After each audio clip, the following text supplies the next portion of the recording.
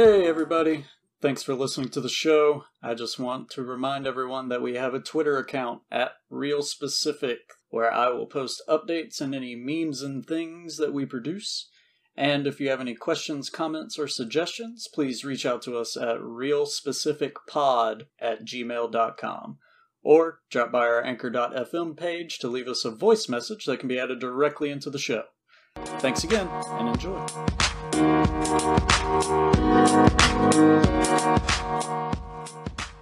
Oh my god, there's a follow-up to Penny Dreadful? Oh, I'm gonna have to talk about that.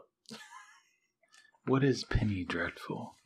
It was a short-lived series. I don't know if it's a Netflix series, but I know I watched it on Netflix. It's the one where, like, all the mythical characters, like... Oh, fuck. Like Robin Hood? No, like, shit. Frankenstein, Dorian Gray, classic literary characters. Yeah, there you go. It's like a world filled with them, but they're all, mid-20s to mid-30s and attractive, and they're all fucking each other. Okay. Yeah. We talked about this back when I was running the Ildran game, because I watched all of Penny Dreadful, and then completely forgot that I had watched it, read the description on Netflix, and started to watch it, and got halfway through the first episode, and I was like, wait, I watched this episode already. And so I started looking through all the other episodes and realized I had literally watched every episode and had no memory of it at all whatsoever. God, it's that forgettable. Wow. Yeah. Doesn't sound very good. Special kind of show, man. But apparently, in 2020... there's a new one called Penny Dreadful, City of Angels. Yeah. Wow. I mean, it has Eva Green in it, and she's... Oh, she's hotness. She's hot. She has kind of like she's a psycho hot. She's got crazy vibe. eyes.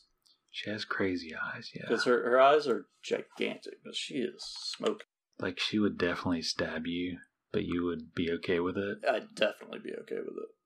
Oh, and did you see the meme template I tweeted the other day?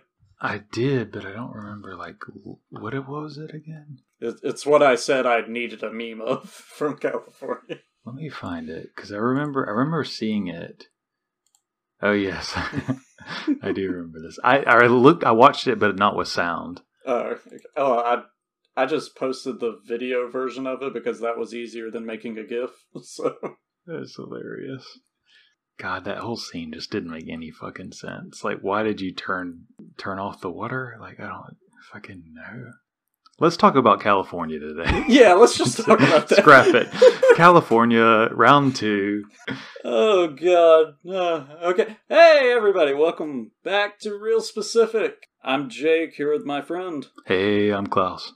And today, on Real Specific, the podcast where we talk about very specific subsets of movies, we are still talking about invading the homes of the disabled. Last week was a very shitty movie about a blind girl having her house invaded on quote-unquote mischief night. This week, though, it's Don't Breathe 2016, directed by Fede Alvarez. So yeah, we've started out today talking about things that are way more fun than this movie to me. I guess I have to mention, this is our first cursed episode. First time we were supposed to record it. I've been dealing with health issues, and I was feeling horrible that day, so we didn't do it. We put it off for a week. The next week, we got about 45 minutes into our recording, and my power cut off. So that recording was completely fucking ruined. And here we are again, third try. It has taken us a month to try and do this movie now. So, third try. It's the charm, or so I hear. I'm sure we'll remember everything in precise detail and leave nothing out. Yeah, I mean, I definitely don't have a brain made of Swiss cheese that can't remember names or times, dates, most things, actually. Drugs and alcohol, kids, stay away from them. I don't know, this movie was fine, it isn't good enough to stick through your mind. I know a lot of people have seen it, so for once, I don't really feel the need to mention spoilers or anything, and, if you like it, good. Listen to us shit on it, I guess, because that's what I'm about to do. I don't know, Klaus, what did you think of it? I don't watch a lot of horror. I've watched more horror since starting this podcast than in my entire life. So but I think this one was better made than some of the others we've watched so far, but also creepy AF. There's a lot of things that you'll point out in today's episode and that we've talked about in the cursed deleted files about references to other movies that I just didn't know, so it was interesting. There's some cool shots that I liked a lot. So I mean there were some good parts, there's some pros, but there's also some cons too. You want to just jump into it? I just want to say it is nice being back into a more modern era of movies. We spent 4 weeks dealing with 60s and 70s, and seeing a modern day movie with a budget behind it is kind of nice and refreshing to get back to. Even after watching Mischief Night, Jesus Christ, I needed a movie with a budget because that movie hurt me in so many ways. But yeah, this movie it opens up on this scene of a dude dragging the girl, who we will find out eventually is the protagonist. That's a little confusing. It takes a while to get there. But it opens up on her being dragged down a road in some halfway abandoned neighborhood.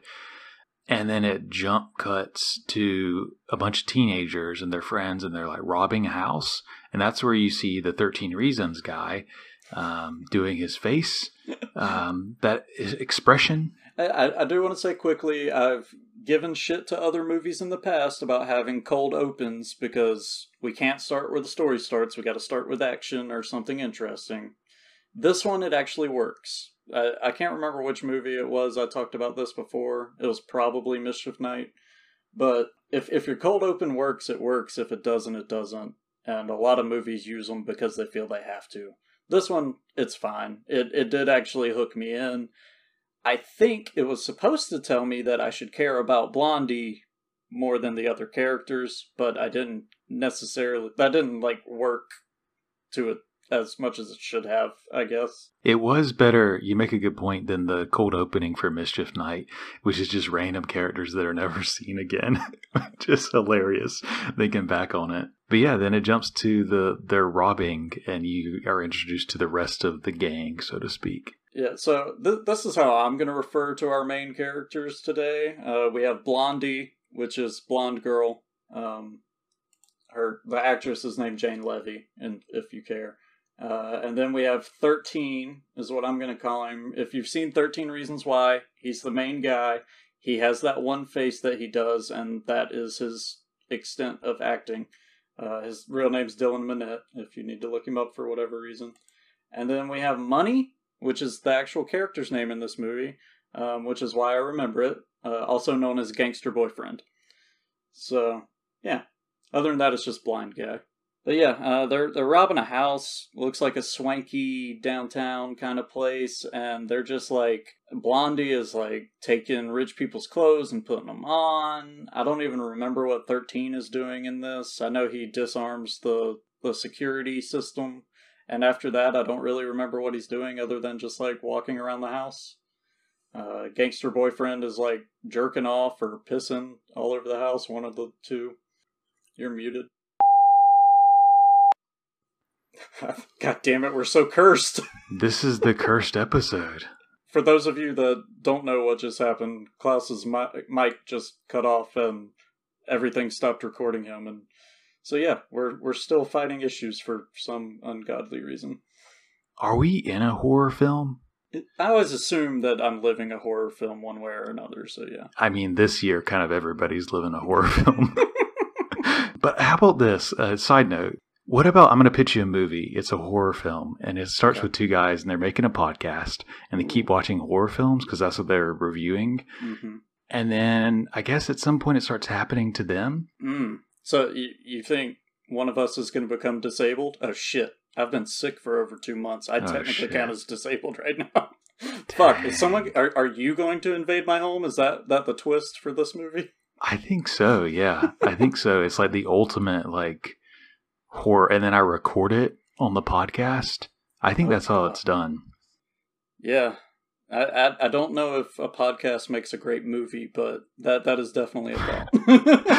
It's a movie, but there's no actual film. It's just all audio. It's not found footage, it's found audio. It's found audio. Yeah, it's just black screen, and that's it. But at the end, it turns white, and so that's meaningful for a reason. Well, you see, the white symbolizes the fact that I murdered whoever was breaking into my home, and they are now an angel or something. I don't know. We can find symbolism in there. That plot was better than Mischief Night. I don't think it's better than this plot, though. I think this plot was actually better. Mr. Alvarez spent some time. He also co-wrote this movie, so I mean, yeah, he spent some time working on it. I'm not going to take that away from him. Oh God, it's mostly the 13. That kid.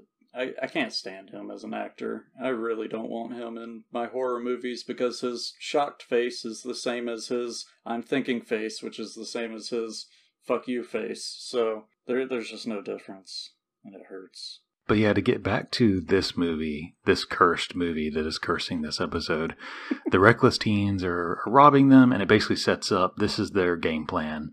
They go find some house with riches or money in it. The 13, his dad works for a security agency, so he's able to get the codes or the keys or whatever and is able to disable the alarm system. They rob stuff and they go away, and they're kind of just reckless kids or young adults going about their business doing that. That's their setup. And then we move into Blondie's backstory time.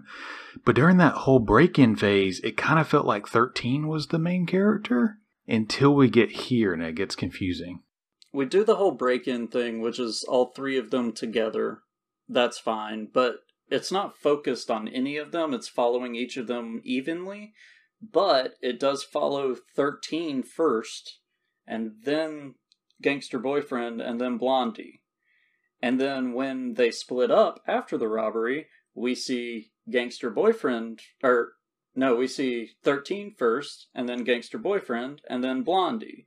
So when you do that, you are subtly telling the audience, focus on 13. We're following him first. We get his backstory first. This is the person you should be following. But when you do get Blondie's backstory, it's much more robust. She is a more complete character because we see her, we immediately get an idea of her living conditions, which, like, we get that for 13 too. Like, it's probably just him and his dad.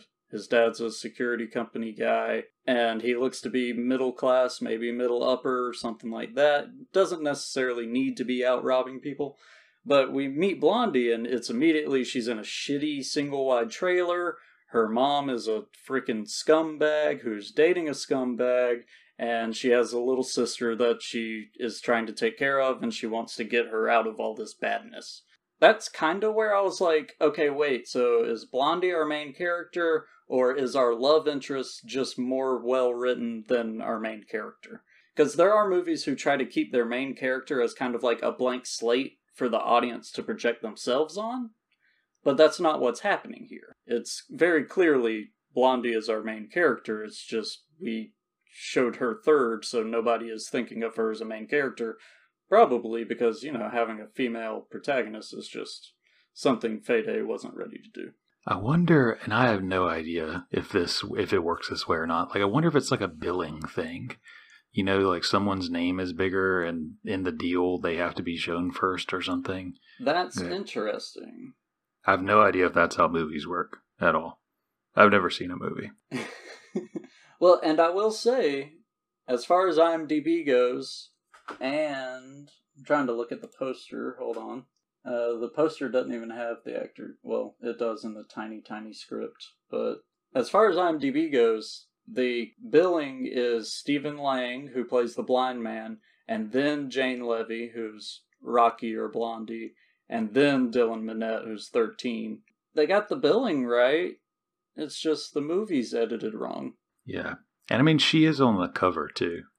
Mm-hmm. On the poster. She is on the poster. And she is the first one we see being drug in the road. Like I said, I think it was supposed to tell us, hey, focus on her. But when all the other editing is in a bad order, it makes me focus on 13. So.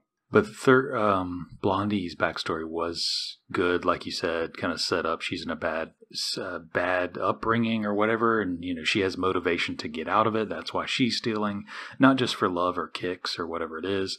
And she wants, her sister wants to go live on the beach or something, and that sets up what happens at the end. So the next kind of thing we set up is they find out the gangster sells some of the goods they just robbed to another criminal, and this criminal's like, hey, I got a lead. And the lead is this kind of more regular house and kind of a rundown, abandoned-ish neighborhood of this veteran, this ex-soldier, who apparently has like a ton of cash he got for some reason, a settlement or something, I don't know. But it's just a ton of just liquid cash that they can steal. And that kind of sets up the next mark for them to kind of stalk and watch and observe and eventually try to invade and steal that money. This supposedly substantial, like hundreds of thousands of dollars money from this house. So we do hear early on that he got a huge settlement because his daughter was hit by a car. His daughter died. He sued the family of the girl who hit his daughter, and they had to pay a big settlement. I'm not intimately accustomed to these kind of things, but I don't think you just get a briefcase full of money for these kind of settlements. I'm pretty sure you have to give them a bank number so they can send it all to that. But for whatever reason, this guy just has hundreds of thousands of dollars in a safe in his house. So, you can't trust those banks. They're just paper bags with walls, as they say. So, yeah, I don't know. Doesn't make a lot of sense. Yeah, so it's weird that it's just in cash.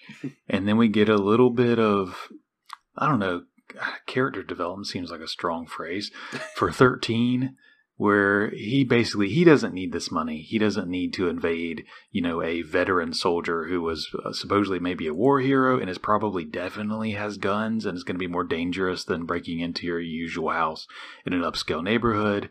And so he gets cold feet, doesn't really want to do it. And then his kind of character motivation is he's a simp for Blondie. He has thoughts for her, and he'll do whatever it takes to be her friend, I guess. Yeah, so Blondie is dating gangster boyfriend, but you got 13 over here but date me instead. And yeah, he's totally just driven by his wiener in the saddest way possible. You hate to see it. You hate to see it. It's really sad. But the one thing I did like about these upcoming scenes was they go to the town and they had a GoPro set up across the street from the old man's house, and that's how they were kind of casing the joint. I did like seeing that just because I like technology affecting how characters do their jobs. And this is one that a lot of people probably haven't thought about, but you can get a GoPro for fairly cheap, especially if you steal it from rich people, and you could then use that to commit crimes. So, it's a good little touch. This is not an endorsement of crime. I mean, I won't openly say that you should steal from the rich and give to the poor, but, just keep that in the back of your mind. But yeah, they case the joint, they come up with a plan, and they basically find out this guy lives alone. He doesn't ever leave his house except to walk his dog, and his dog is a pit bull or Rottweiler. Or big old Rottweiler. Insert big scary animal. Mm-hmm. And they're going to break in. I think that's the next stage, right? I'm not missing a scene. We do get the Ladybug story time between Blondie and 13, which I don't know. It's a way to get more backstory on Blondie. 13 notices an unfinished tattoo on her arm, and she goes into this whole story about how her mom used to lock her in the trunk. One day a ladybug crawled into the trunk with her, and the ladybug kept her company or something.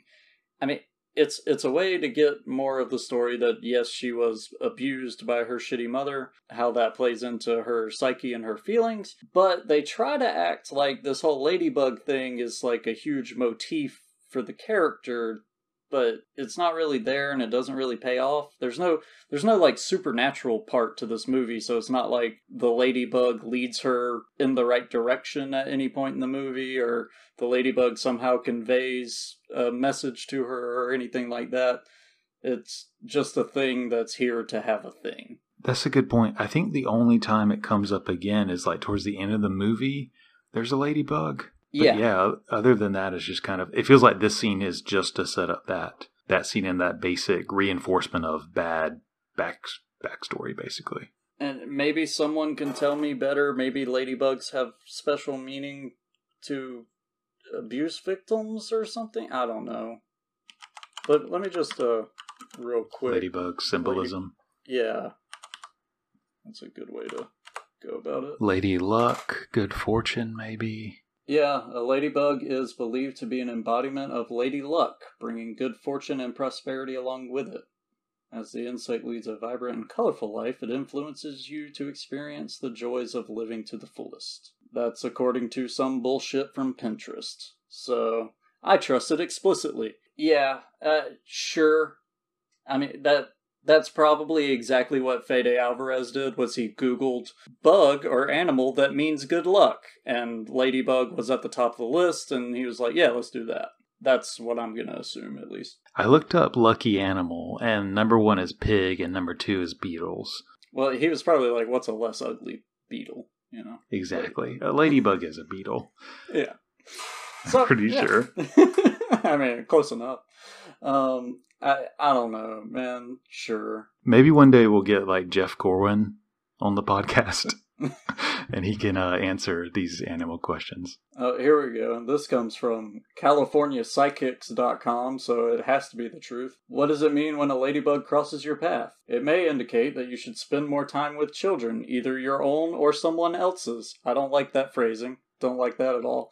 The ladybug symbolizes luck, trust, adaptability, abundance, fulfilled wishes, and even past lives. Thank you, CaliforniaPsychics.com. Doing God's work. Doing God's work. Ooh, okay. Well, I just learned more about ladybugs than I ever needed to know. That was a weird tangent, but... It makes more sense now, though. Like, if this is where Fede Alvarez is coming from with this whole thing, it makes more sense. If this isn't where he's coming from, I don't know what the fuck he was trying to do. Because this is just my best guess at a thing that doesn't pay off in any way. So, Ladybug story and tangent out of the way. It's now the night time. It's the night times. And they're going to invade and steal the monies. Mm-hmm. with no understanding of what the inside of the house is like, no understanding of where the money is stored. We're just going to break in at night while the guy's in his home, probably asleep, and assume that we'll find the money just laying around. And also definitely armed. Yeah. You know he's a war vet. For having a casing the joint scene in it, they sure did not seem to be prepared. Yeah, which, they're stupid teenagers. So, or I guess they're teenagers. We never see them at school. We just assume they're teenagers because they are younger looking people. I mean, number 1, you know this guy is armed. I'm not breaking in and getting shot. That's that bad. Wait till he walks the dog, do it then. But then you wouldn't have a movie. Fair enough, okay. Mm. But like, certainly you see all the bars and stuff on the window from 30 feet away or 40 or whatever on your GoPro. But it doesn't matter because when they get up to the door, 13 has the codes, but codes don't break iron bars. Well, the security company is supposed to have a key on file for the house, which he has stolen from his dad's collection of keys. They get there and there's like, instead of just the one lock, there's like 5 locks. And, well, we don't have keys for all the others, so gotta look for another door.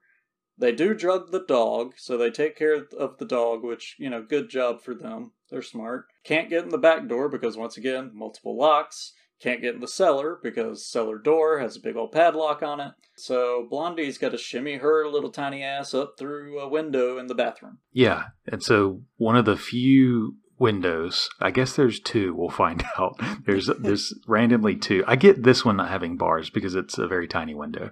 But anyway, she climbs up, gets through, and is moving through the house. She breaks the glass. She gets up there, tries to open it, can't because it's locked or whatever. Breaks the glass, which is just frightening that you would do that when breaking into places, but whatever. She does it, and there's that nice moment of like the glass is everywhere. She steps on it. It's stuck to her shoe and is clicking everywhere as she basically walks through the house downstairs to let the rest of everybody in. And you have really nice shots as they're entering of the layout of the house. This is maybe my favorite part of the film is this shot or set of shots. It's pretty dang good. It's played as like kind of a fake one shot type of thing, and you know it's fake because it starts going through walls and shit, which can only be done with CGI and stuff. Reminds me a lot of Panic Room, which I actually went and rewatched Panic Room because after seeing this movie I was like, oh, I want to watch a good home invasion movie. Yeah, I mean, it's really cool. You get to see layout of the downstairs. You start going through walls and you're going through like the empty space between walls and between floors of the house. And then you're taken into the blind guy's bedroom.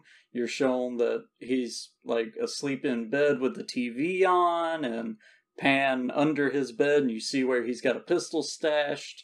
So, you know, you get a lot of information. You get a good look at like tools up on the wall. You get a lot of information here. A lot of locked doors. I like too, you know, it maybe isn't an actual continuous shot, but it feels like one. They do a good job at it.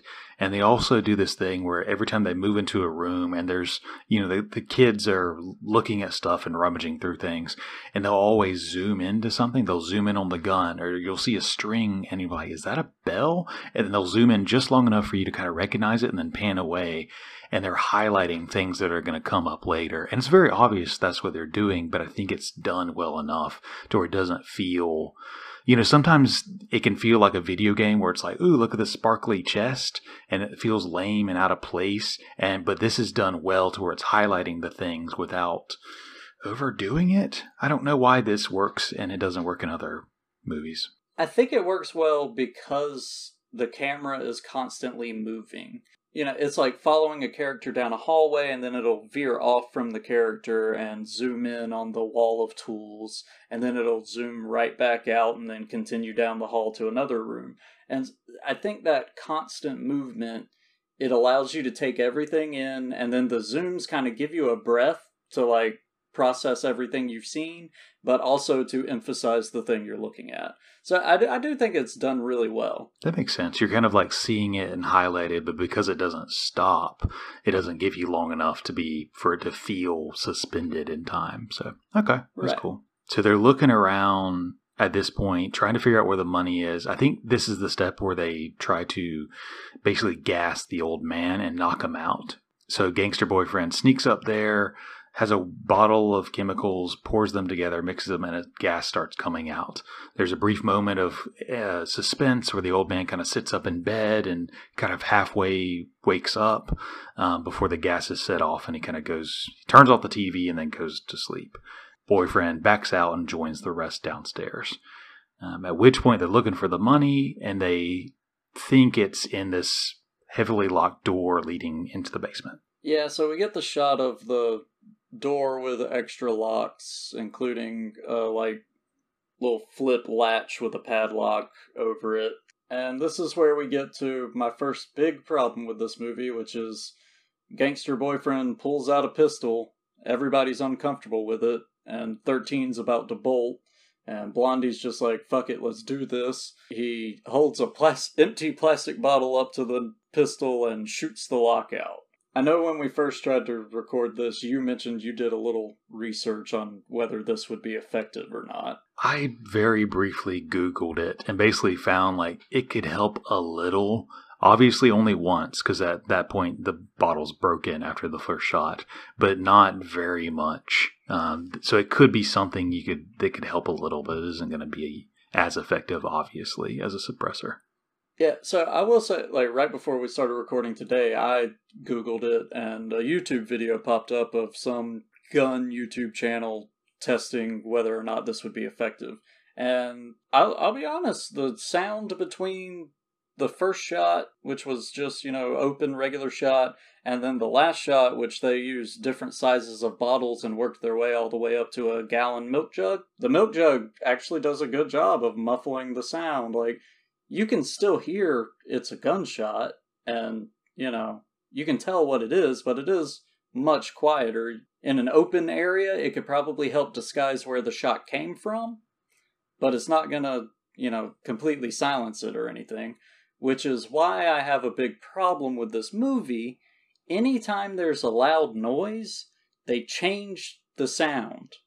Instead of having the natural sound of how it would be if you were actually in the room, they do this, weird thing where you don't actually hear what's happening. And I feel like when you're dealing with a blind person and you know that their sense of hearing is probably heightened, as it normally is in movies, making the audience not hear what that person is hearing is a really cheap way to get around the whole question coming from the audience of being like, how did that guy not hear this? Mm-hmm. Yeah. And that's something that I think this film could have really benefited from. Obviously there's some talented people in there because that shot was really good. And I think it really could have benefited from a totally different soundscape. And really leaning into, what's the word you call it? Like, not ambient noise, but not covering things up with music and stuff, just like using what's actually... noise. Thank you, yeah. Could have really benefited from using that sound and maybe even amplifying it a little bit and making us suspenseful and using that, did they hear that or not? Is he fully unconscious from the gas yet or not? And using that to their advantage instead of just kind of brushing it under the rug, so to speak. Yeah, it felt like a deliberate attempt to hide things from the audience, and it takes me out of the movie. Like, when I'm watching a gunshot on screen, but I can't hear the gunshot on screen, it loses a lot of its effect. It felt cheap, it felt wrong, and it took me out of the movie. Yeah, like there's scenes later where, just as example, like how cool would it have been if they kind of maybe deadened a lot of the sound and then amplified like the sound of breathing or the sound of like foot shuffling when she's hiding in the closet and he's like 3 feet away from her, and it would really raise the suspense level up because she's trying to muffle breathing. It's in the title. Or even better, have those background noises like the central heating and air running, like, yeah. Like, when she's trying to be really quiet because she's standing just a couple feet away from him, you need to hear that ambient noise of, like, a fan running or any fucking thing. Boards creaking across the other side of the house, whatever. But we rarely, if ever, get that kind of stuff. And it kind of sucks. Yeah, I think it would have really made the movie better. I mean, there's the obvious with the plastic bottle suppressor. Maybe it helps a little bit. There's that whole issue of how good is it going to work. At least the guy's supposedly gassed right now, so there's reason he maybe wouldn't hear it. Neighbors, it seems like an abandoned neighborhood for the most part, so that's covered there. There's the other kind of realistic issue of, this is dumb. Don't shoot a bullet at a metal object that can ricochet. It's very John Wayne and cool, but it isn't practical. Through a bottle that you're holding with your hand at the end of a gun, so if the gun's pointed at the wrong angle, you just blew your own finger off? Yeah. Oh, that reminds me of the meme. Have you seen it? It's like for a Counter-Strike or something. Is this the Russian guy? He's like, you see Ivan. And he's holding a pistol, but his animation is like he's holding a rifle. So he has his left hand just out in the air. If you shoot like this, you never shoot the inaccurate for fear of shooting your own fingers. And it's exactly like that. It's very true. I mean, that's how all the Russians learn how to shoot. So That's true. That's why many Russians don't have fingers. That's probably not true. I don't know. It could be. Sorry, but not sorry, Russia. So then we do get, while everybody's bitching and yelling at each other about going into the closet or whatever, blind guy does show up. He's very clearly awake. And he's trying to figure out what the fuck's happening in his living room. Yes. Yeah, after there's lots of fussing about the gun, and 13 threatens to leave, and he even kind of walks out, I think, for a little bit. 13 leaves. He straight up gets out of there. Yeah, he's gone. He's leaving. No scent, no more, he says. and then says psych like 2 minutes later. But yeah, blind guy comes down and he's kind of half drugged and drowsy or whatever, and he's looking around and everyone gets obviously really quiet. And I forgot exactly how this goes, but I think the blind guy is like walking around, he steps on something and he realizes it's, the piece of metal that's the padlock that's been broken, realizes what it is, and now realizes there's something going on. He quickly rushes to the door and closes it because it's cracked open at this point. And this is really interesting. We'll find out later, but at least up until this moment, in my perspective, this guy was a victim. Right. We'll find out later that isn't the case at all, but up until this moment at least, he's just a war veteran that his house is being broken into. A little bit later in the movie, it'll start to feel kind of like character involvement whiplash. Because, at the beginning, we think we're following 13, and as the movie goes on, you figure out, oh, I should be paying attention to Blondie, but at this point in the movie, I'm paying attention to Blind Guy, because he's just a poor old man whose daughter died, and now people are trying to steal his fucking money. Exactly. At least Blind Guy's a fucking badass, because we get to see him fucking disarm gangster boyfriend and slam him up against the wall. Blind guy now realizes there's someone in the house, and the teenagers or kids realize this. Gangster boyfriend starts saying, hey man, he starts lying and saying, hey, I'm drunk, wandered in here, let me leave, and it's all good. And the blind guy just kind of slowly puts his hand up and is walking towards them. And gangster boyfriend doesn't have the balls to actually pull the trigger on him. And like you said, blind guy grabs him, throws them against the wall. There's lots of clicking and clacking, reminding you there is a gun. I gotta talk about this. I almost wanted to skip it because I spent way too much time talking about it the first time we tried to record this, but I have to talk about it because it's one of my biggest pet peeves in film in general, which is, I'm waving a gun around, therefore it has to make clicking noises so you know that I'm waving a gun around. Guns don't make noise unless you manipulate them in such a way that they should make noise.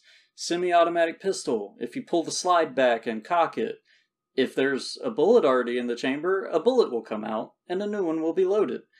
If there's nothing in the chamber, it'll just rack one into the chamber. But he's already shot it once, so there's no reason to rack the slide. There's already a bullet there. But for whatever reason, we're getting cocking noises, I don't know what the fuck noises we're getting out of this gun, just fucking ghost noises from waving it around. So everybody knows he has a gun. It bothers the fucking shit out of me. Every movie does it. I've even seen movies of like a character carrying a double-barrel shotgun and you'll hear a pump action noise for no fucking reason. I mean, shit like that just drives me insane. It is a strange, like a movie tactic. If you're aware of the sounds that they're trying to use, it doesn't make any sense at all. But I guess it just holds up this illusion that there's a gun there. It seems weird. It seems to work for, I guess, most people if you're not familiar with those things. But it is weird and unnecessary. I grew up hunting, and I still love to go shoot targets and stuff every once in a while. Like, I'm a gun person, so it bothers me. But I understand that most people are not gun people, and they probably don't see any problems with it. So, keep doing you, Hollywood. Fuck Hollywood. I mean, but yeah. But the first kill is amazing. Like, I think they actually do a crazy good job. I love the angle. I love the slow-mo. Like, it feels shocking. Like, I was not expecting it to end this way. Because they're fighting, and it feels like they get into like a stalemate almost. And then the gangster's like, please let me live, and because the soldier now at this point disarmed him and has the gun to the guy's head. And gangster's like, please let me live. I'll just leave. It'll be fine. And soldier seems to kind of back off. And then just suddenly goes into his finishing move. Shoves the barrel right under his chin and pulls the trigger. It's pretty glorious, this slow-mo shot. The only thing I didn't like about it was, once again, the sound cuts out.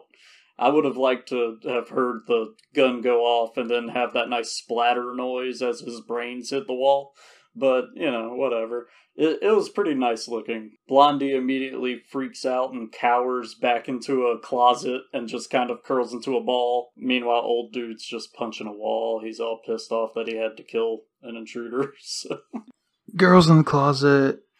She's singing R. Kelly, and he's bad. And the old man is running around the house, walking around the house, locking up and making sure no one's been in the basement and his money's safe. While Gangster's dead, 13 is now trapped back in the house because he came back in. And Butterfly Girl, Blondie, is trapped in the closet as he's kind of locking down.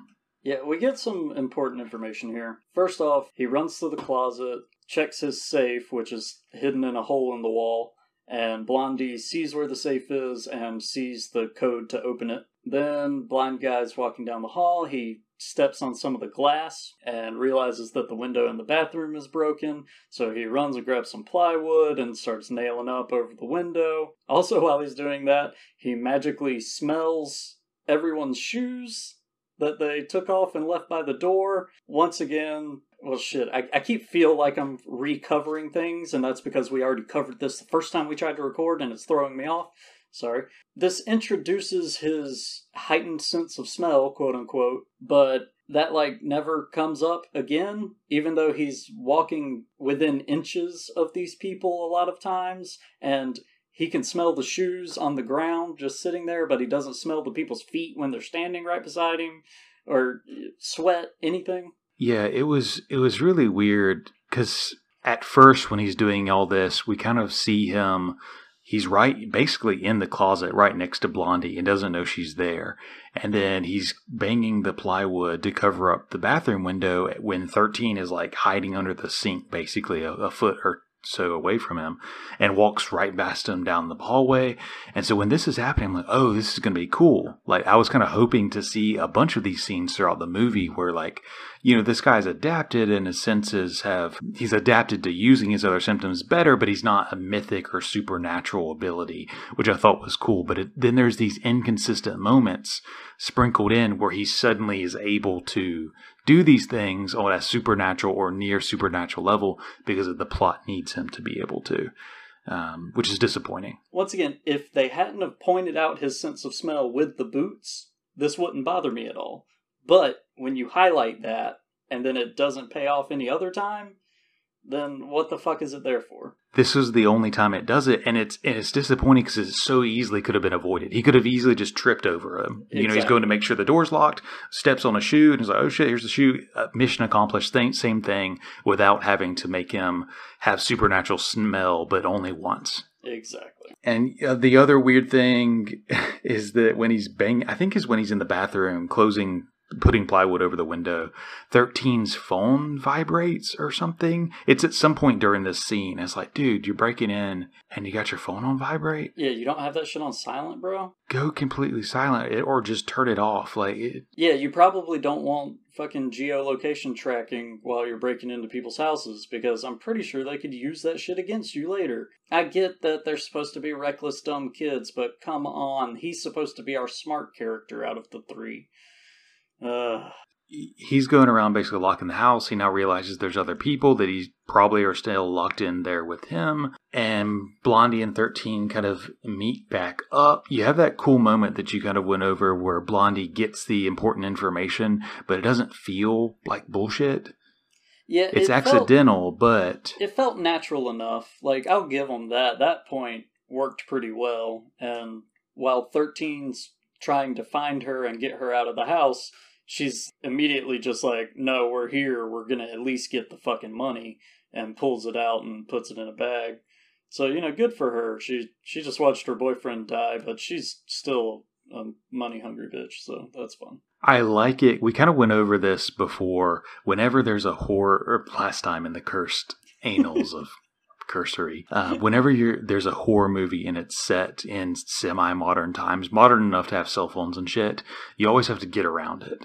And it's always, sometimes it's a cheesy way, and sometimes you just kind of say, it's, if they have a reasonable reason, good. The bar isn't super high on getting rid of technology.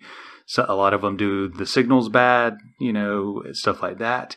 This one has an interesting method because of the setup of the plot, which I love it, because rarely is it plot driven that keeps the technology at bay. But here the plot of we are doing something illegal, breaking into someone's house, means they can't call the cops.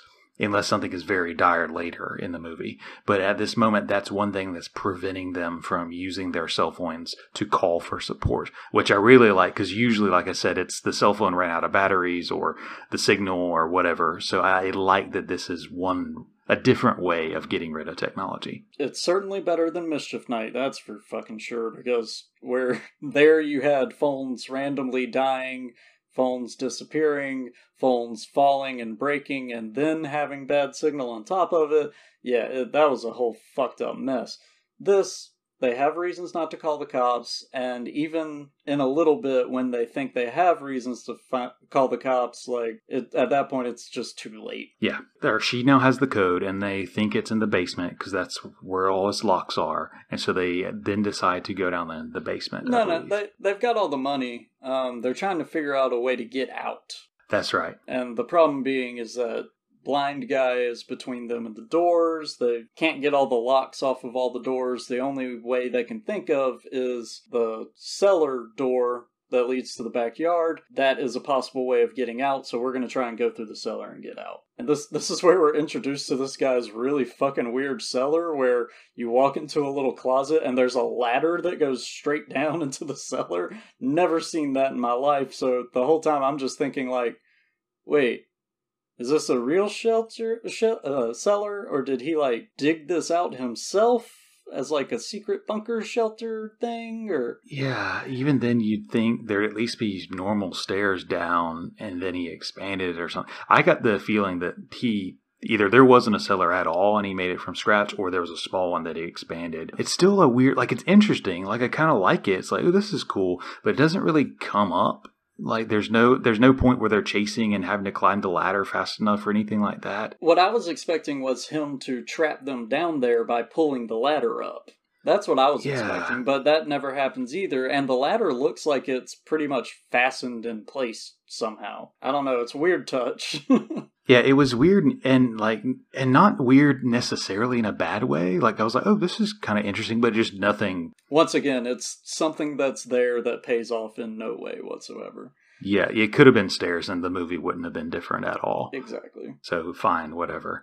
They go down into the basement, and here is the moment where it's revealed this innocent war veteran that's blind, and he's the victim, is not so innocent after all. Turns out he's a real bastard.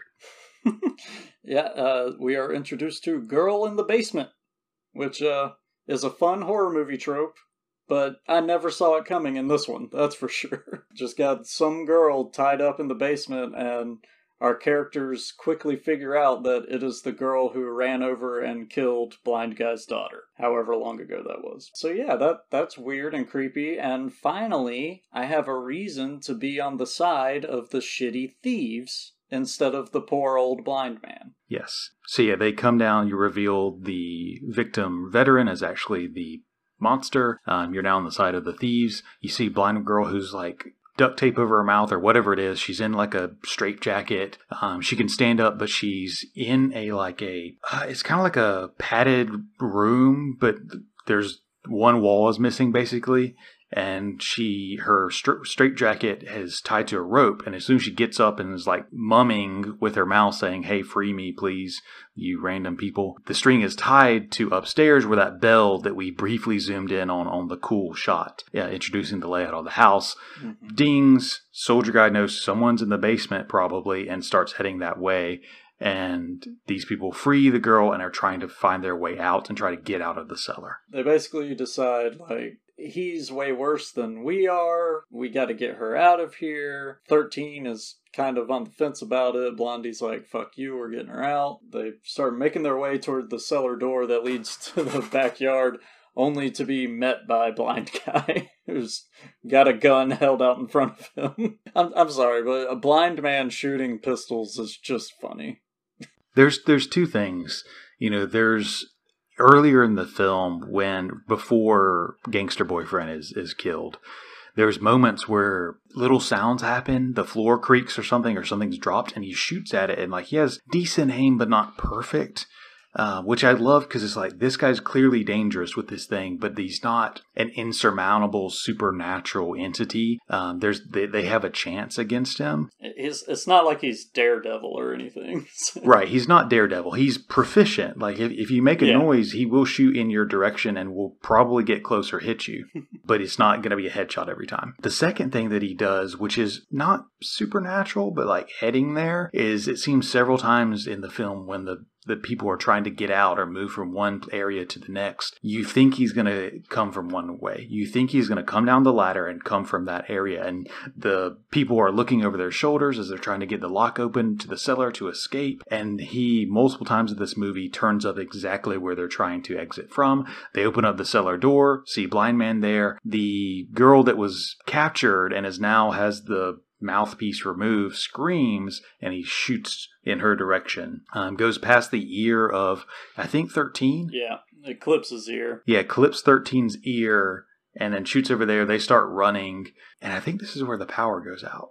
Blind Man comes in, closes the door. Yeah, so as far as like him popping up in front of them a lot, like this is a very famous trope throughout movies like Pepe Le Pew or Jason from the Friday the 13th series. They don't have to run, they just keep moving at a steady pace and end up cutting off your characters one way or another. Very common trope. Michael Myers, yeah. It makes sense for this one because he's built this house to be a prison. So it kind of makes sense. He knows the ways people could get out and where they can't get out. That way he knows how to cut them off. So I'm fine with it in this one. Doesn't need a supernatural bend to it to make sense. That's fine. Him shooting down into the cellar and killing the girl that he's had captive for however long, we don't know. Oops! And then he's all pissed off that he killed her, and it's like, you probably should have weighed that option considering you're blind and you're just firing at noise. That was a good possibility of what could happen. 13 and Blondie are running back into the cellar, trying to get back to the house, when Blind Man quickly steps inside and cuts the power off to the whole house, using the darkness to his advantage. And, I mean, we get really good shots. Oh, when he cuts out the lights, everything goes pitch black in the shot, and then it slowly fades up to kind of this infrared look. It keeps in your mind that it is pitch black right now for your characters, but allows the audience to see everything that's going on. It's a good stylistic choice, and I think it worked really, really well. Other movies I've seen that have tried stuff, it's been like, we'll actually just show a completely black frame, because that's kind of interesting, just being able to hear what's happening without actually seeing it. Kind of interesting, but not as engaging. Or you can do the whole, we're still going to light it so you can see everything, but our characters are going to act as if it's pitch black, which can work, but a lot of times doesn't, because usually a character's going to tip off one way or another that they actually can see. This was a nice way of doing it. You don't have some ugly green infrared filter over it. Stylistically, it looks good, and it plays well.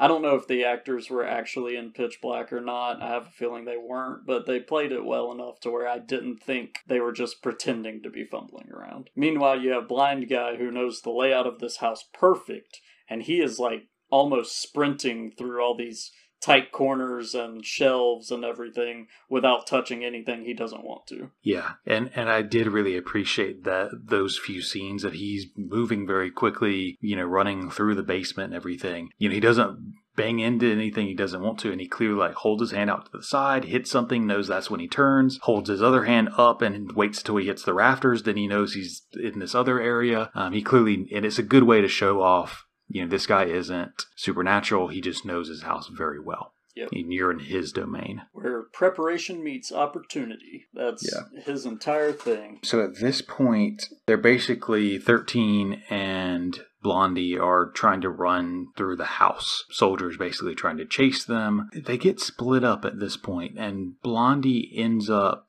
I think the dog comes in at this point, and Blondie ends up in the whatever that area is, the pipes, the floor space. I don't know what it is. The dog gets reintroduced. They both run upstairs, and they end up in a room that looks as if it was Blind Guy's daughter's room. I remember just the few moments right before what you're about to go into. They like kind of meet back up. They're upstairs again. They're going towards the front door because they're going to leave. That door's been locked. They're going to like try to hit the alarm to sound the security alarm if they can get close enough, and then the dog's down the hallway and starts chasing them and doesn't give them a chance to do that. They head upstairs and then continue. They're in this room. It looks like it's Blind Guy's daughter's room, dead daughter's room. They barricade the door. Blind Guy and the dog are out the door. They're trying to knock it down. They're looking for a way out, and they both look at each other and they're like, oh, all the windows have bars on them. We're not going to be able to go anywhere. And then Blondie notices a big air vent up in the corner of the room. She's like, I can fit my narrow ass in there.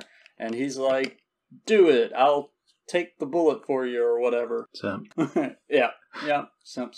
And by the time she gets in there, Blind Guy gets the door open. Dog comes after 13, and 13 just like magically falls through one of these quote-unquote barred windows. Clearly this one wasn't barred because he doesn't hit bars on the way out. Bars don't fall off the house. There's just nothing there except for a window. Why did we just say all the windows were barred if they're not all barred? Jesus Christ, filmmakers. It literally happened within 10 seconds of each other. And it's another moment where it would have been a little unrealistic in this sense, but it's just another example of you could have kept the consistency in your film and not, like, by simply having bars there that came off the wall or something. They were rusty. Like, that's more believable than someone saying they all have windows and then they're just one immediately not. That happens. Blind Guy starts to run downstairs, but Dog trying to chase Blondie into the vents, I believe. Yes. I think that's what happened. And this is really where I started getting kicked in the head with the People Under the Stairs references. If you haven't seen People Under the Stairs, it's a really fun kind of comedy horror movie, but it focuses around this huge mansion which has all these hidden spaces between walls and everything like that. And there's a very funny scene of a Rottweiler chasing people inside the walls trying to get at them. And that's all I could think of while I was watching this was, okay, it's a not as good version of People Under the Stairs. Cool. Oh yeah, and Blondie falls and gets knocked unconscious. Blondie jumps into this weird crawl space that's between the ground floor and the second floor. There's a cool like epiphany shot. I don't know what it's actually called, but where like the middle zooms, but the peripheral like zooms out while the middle's zooming in. So it's called a dolly zoom. Everyone will know what I'm talking about if you don't already know that term. When, say you're looking down a hall and the shot is focused on a person or something at the end of the hall, everything gets closer, but the person or whatever is in the center of the shot stays focused and is still the idea of the shot, while everything else kind of looks like it moves around them and either closes in or opens up around them. That's the camera dollying either toward them and zooming out at the same time, or dollying away from them and zooming in at the same time. It's not super common. It's more common now because it's easier to pull off with the technology we have. If you notice it once, you'll notice it a lot more in other movies, I'll tell you that. It's very disorienting, and it kind of gives the sense of like movement, and I don't know exactly how to explain it, but it suddenly makes this crawl space that maybe actually isn't that long. It gives you, the audience, this sense of maybe fear or disorientation, because if you've ever had to crawl in a crawl space or any sort of confined dark area like that, it's freaky as hell. And so this shot, the dolly shot, thank you for, I did not know the name of it, kind of gives the audience that sense of fuck. This is bad. It gives you a sense of that claustrophobia while also making that crawl seem even farther than it should. So yeah, it's a nice little trick, especially for this shot right here. But yeah, she, like you said, she kind of goes in there, the dog's chasing her, she falls down the shaft further, hits something, and there's a moment where both her and She falls down there, 13 falls out the window, and there's a moment where it seems like they are both knocked out for I don't know how long, an undetermined amount of time. Could be just a minute or two, could be longer, before they kind of both come to. Yeah, and I kind of enjoyed the shot of 13, or forget the fact that there were supposed to be bars on that window, whatever, forget that.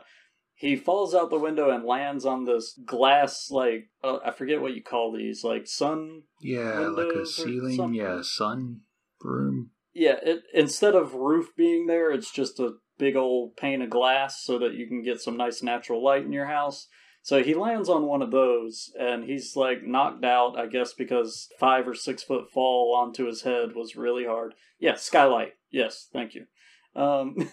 He passes out there, and then the glass starts to give way just as he's waking up, and he falls through the glass back into the house, so I guess that's just fate telling him, fuck you, you can't get out of here that easy. Am I remembering it right that blind guy shot at him but hit the glass instead of him, and that's what helped, precipitate the skylight fully breaking, or am I hallucinating that?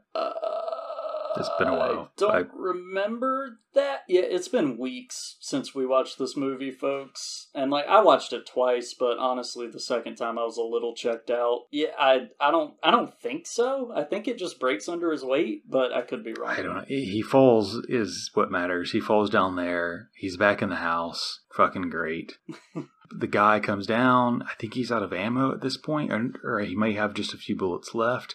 And I think this is where there's a physical confrontation between blind guy and 13 in the tool room. I remember 13 somehow got a hold of the gun again, but it's out of bullets. He runs to the tool room and he grabs a hammer. Blind guy comes after him. They have a little scuffle. I think he hits him with the hammer or something like that and manages to get away, but he immediately drops the hammer oh, I'll never need this again.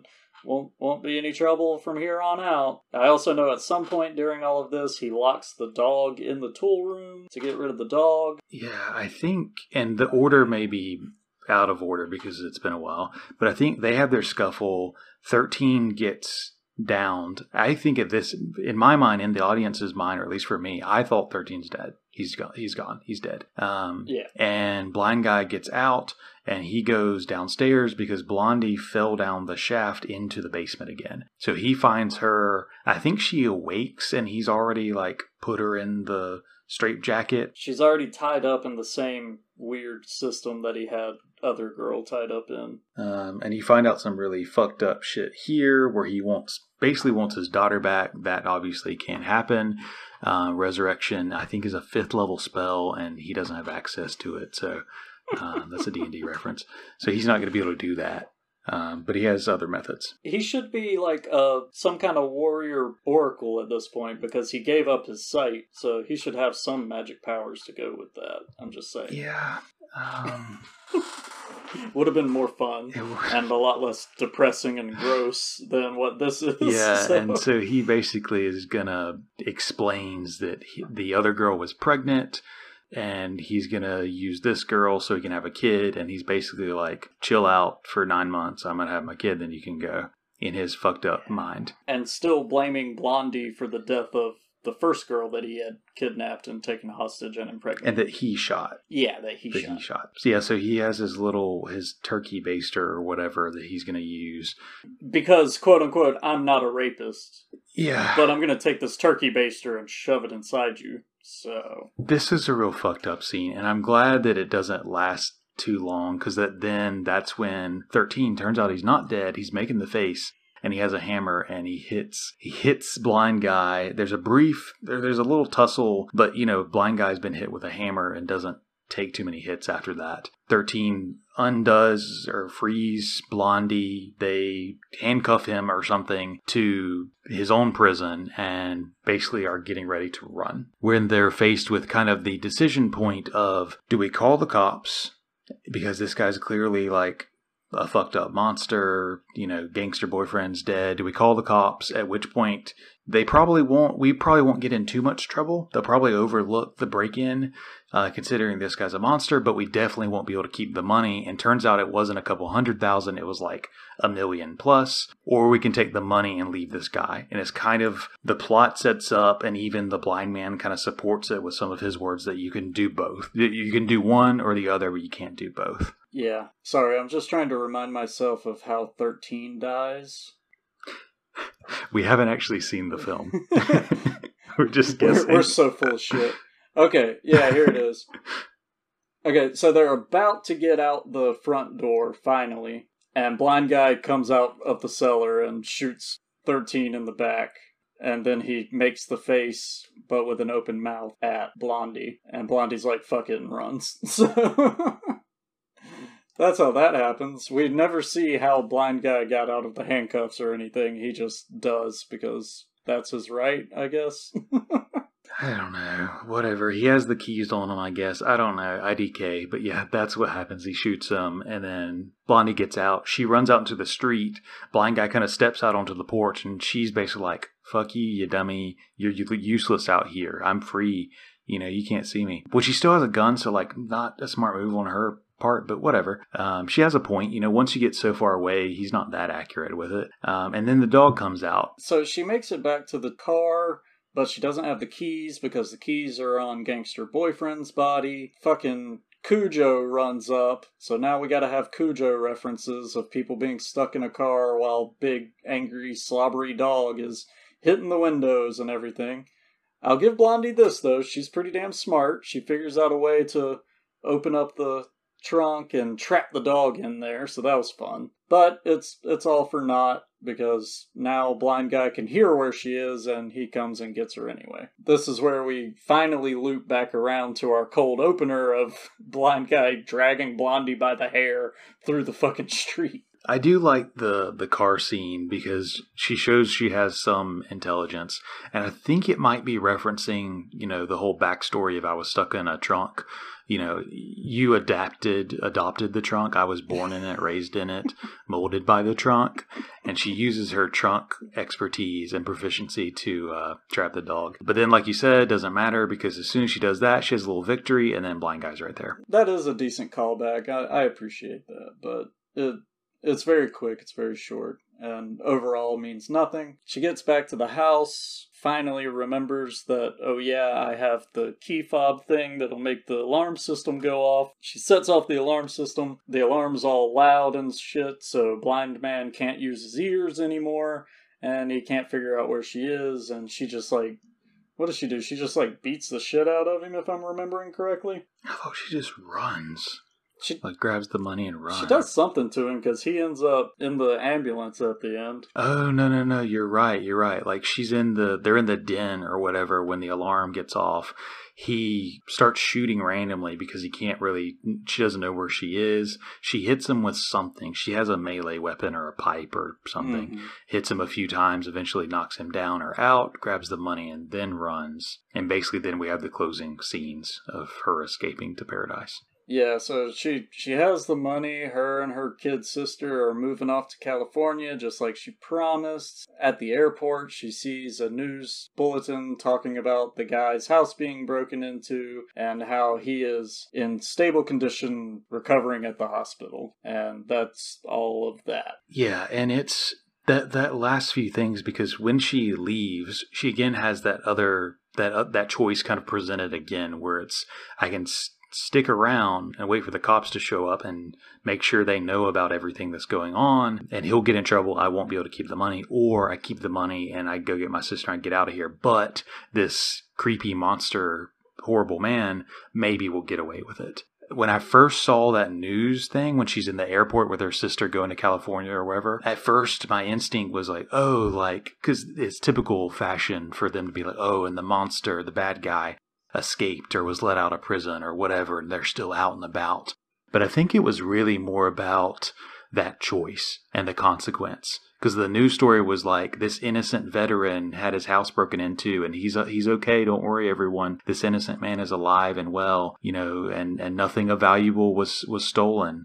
He reports, so it's all good and well. So it was less about this monster still on the loose, and more about you're gonna have to live with this. Yeah. You and your kid's sister are free, but you're gonna have to live with this on your conscience. Yeah, he's calling back to the old deal of, I won't squeal on you if you don't squeal on me, and that makes you complicit. I do like this ending. The longer I've sat with it, I've liked it a little less, but because of the way the movie is framed, I'm fine with it. You're having to side with someone who clearly breaks the rules, and in general, you wouldn't like these kinds of people, but because you know her story, you know where she's coming from, you know she's trying to get out of a bad situation, you can find yourself siding with her, especially when her quote-unquote victim is also a complete asshole. So it works. It makes sense that her and the old man kind of both get off, but ultimately it's her decisions that allow that to happen. It's fine. It's not a great ending. It's definitely not the worst it could have been, though. I agree. I mean, because she had a good motivation of wanting to get her and her sister out of that bad situation, she goes from, thief that we normally wouldn't like to we kind of like her. The ending would not have worked the same way if it was 13 that it survived, because his motivation was pussy. Yeah. Or maybe love. At best it was love. At best, but considering it probably wasn't. Considering he didn't know much about Blondie's backstory until an hour before they broke into this guy's house, I highly doubt it was actual love and more of just I want to get in them yoga pants. Yeah. So it would have been different if he, or a gangster, if he was the one that survived, it would not have been the same kind of ending. So I think it worked. I did definitely like that it wasn't, the news story was not about this monster still on the loose. It was more about her choice. I thought that was interesting. Overall, what do you think? This is a weird one because there's a lot of good mixed in with a lot of shit, in my opinion. And I understand why a lot of people like this movie, but for me, there's just too many things detracting from it for me to give it an outstanding score. Or it's also not super memorable. You remember the twists and the turns, but the things in between are not that memorable. I mean, you heard how many times we stammered through this thing trying to remember what happened next, where did they go after this. That's because it's just not that great and not all that clear. Overall, I think I'm going to give this a 6.5. It's above average. For a movie with a budget and with real actors and everything, a 7 is about as low as you want to go on my scale. That's a decent movie. It's not groundbreaking, but it's solid, and it does what it needs to do. This one, I feel like it just failed on a few too many things for me to give it a full 7. How about you? Similar. I, especially compared to Mischief Night, it was definitely I would put it in the decent category. I think what disappointed me most is that there were a few little simple, easy changes that would have bumped it up. And there was some things like the soundscape that would have taken admittedly more effort. They could have really elevated this film beyond decent, okay, and into a recommendable or I don't know, acclaimed or whatever. It could have made it a really great movie because there were some great shots. There's a few mistakes that could have easily been rectified. And if they had gotten the sound right and incorporated that better, I think it really would have been great or closer to great. But right now, I think it was just kind of okay. I think my problems with the sound alone is taking off a full point, maybe even a 1.5, because it was just so poorly handled. And then when you combine that with the other parts of the script that is just the movie shooting itself in its own foot, it's really hard to look past that stuff for me. Yeah, I agree. It feels like shooting itself in the foot is a great term because if they had corrected a few things and done a good job on a few other areas, it really could have been something that I think would have been really good. And their mistakes were just kind of simple, not even little mistakes, but just why? Come on, guys! One read through could have corrected this. That brought it down. So yeah, I'm where you are with that. What do you think about it in the subgenre though? of compared to Mischief Night? What do you think is going to compare to the other movies in this very real specific, we'll say, genre? This was an interesting one. I'm not sure if I corrected myself in the last episode. I know I said it wrong at the end of our Civil War Spaghetti Westerns series. Our movie breakdown this month contains 3 blind people and 1 deaf person. This is our second blind person, and for some reason I feel like... no, I'm not going to say that. I was about to say Mischief Night treated it better, but I'm just wrong in that statement.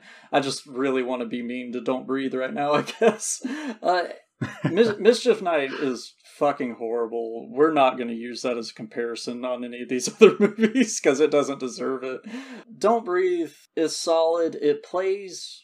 I like that it takes the home invasion trope and it kind of flips it on its head with A, you're siding with who would normally be the bad guys in this situation, and B, we're going to add in the abduction/rapist by proxy angle with the blind guy. It's weird, and I think that's why a lot of people are tricked into liking this movie more than they should, because it does play with tropes and kind of flips things on its head to where it's different than other things you've seen 100 times, which is nice.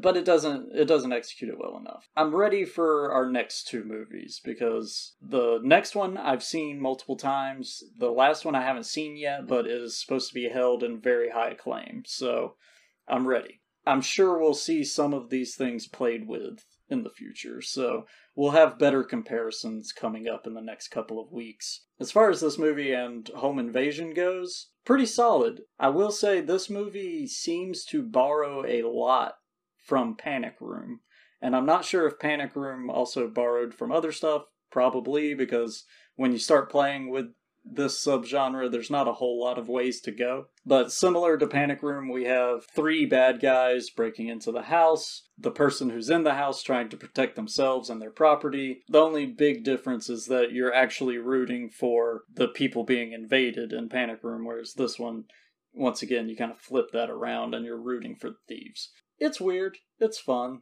I'm ready for better movies. Yeah, I agree. And I think it'll be interesting to see the other movies, because the cool thing about this subgenre is playing with those senses. It seems like every time these last 2 films we've talked about, okay, what level, whoever has altered senses, to what level are they altered? How bad is their blindness or deafness? And consequently, their other senses, have they been heightened? Is it kind of a natural level of heightened or a supernatural level, and kind of playing with that and the consistency for each film? Mischief Night, I don't think was super consistent. This was better. I'm really hoping these next films really focus in on it. Whatever those senses are that are either deprived or enhanced, I hope they're 1, consistent, and 2, I hope they're a focus of the film, because otherwise, what's the point? And on top of that, it's also seeing how the person has adapted. Right? In Mischief Night, we see her using her phone a lot and how she talks at her phone and her phone talks back at her. Other than that, we didn't really see much of how she's adapted to this lifestyle. Like, she's just grabbing shit out of the freezer all willy-nilly, does everything perfect on the first try. There's not much characterization there. This one was much better in the fact that we get to see he knows his house perfect. He is running around this motherfucker with reckless abandon. He knows exactly where everything is. When he steps on something, he not only can tell what it was, but he knows why it's out of place and how far out of place it is. Seeing that adaptation of someone going from being, a perfectly abled person to a disabled person, and how they have molded their lives around that disability, it's very interesting to see. And I know for a fact next week we'll get more of that. Looking forward to it. So next week we're diving in, continuing with invading the homes of the disabled, with Hush, 2016, directed by Mike Flanagan. I like this movie a lot, not to give too much away. If you haven't seen it, please go watch it. It is fantastic. It is on Netflix. It's not a Netflix original. It was almost an indie film. Not really indie because it's produced by Blumhouse, but it was put out at South by Southwest, and then Netflix was like, hey, we'll pick that up and put it on our platform. So really, really good for them. Not a super high budget, only $1 million budget on Hush. Ooh, speaking of, I'm sorry to throw this in late, but I have to know, what is the budget for Don't Breathe? I gotta know that now. Whoo! 9.9 million estimated budget for Don't Breathe. I'm gonna bet a lot of that went toward the CGI that they needed in order to do like that fake one shot when they're showing around the house. And then I'm betting these actors weren't the cheapest. I'm sure they didn't get paid a fuckload with only a $9.9 million budget, but a couple of them have a little bit of name recognition, so. Yeah, and face recognition, for sure. So, yeah, cut that budget down to 1/10, and we'll see how much better they handle it. All right, anything else from you, Klaus? I think that's it for me. No, I think that's it. We'll catch them next time. All right. Have fun, everybody. We'll see you next week. Bye.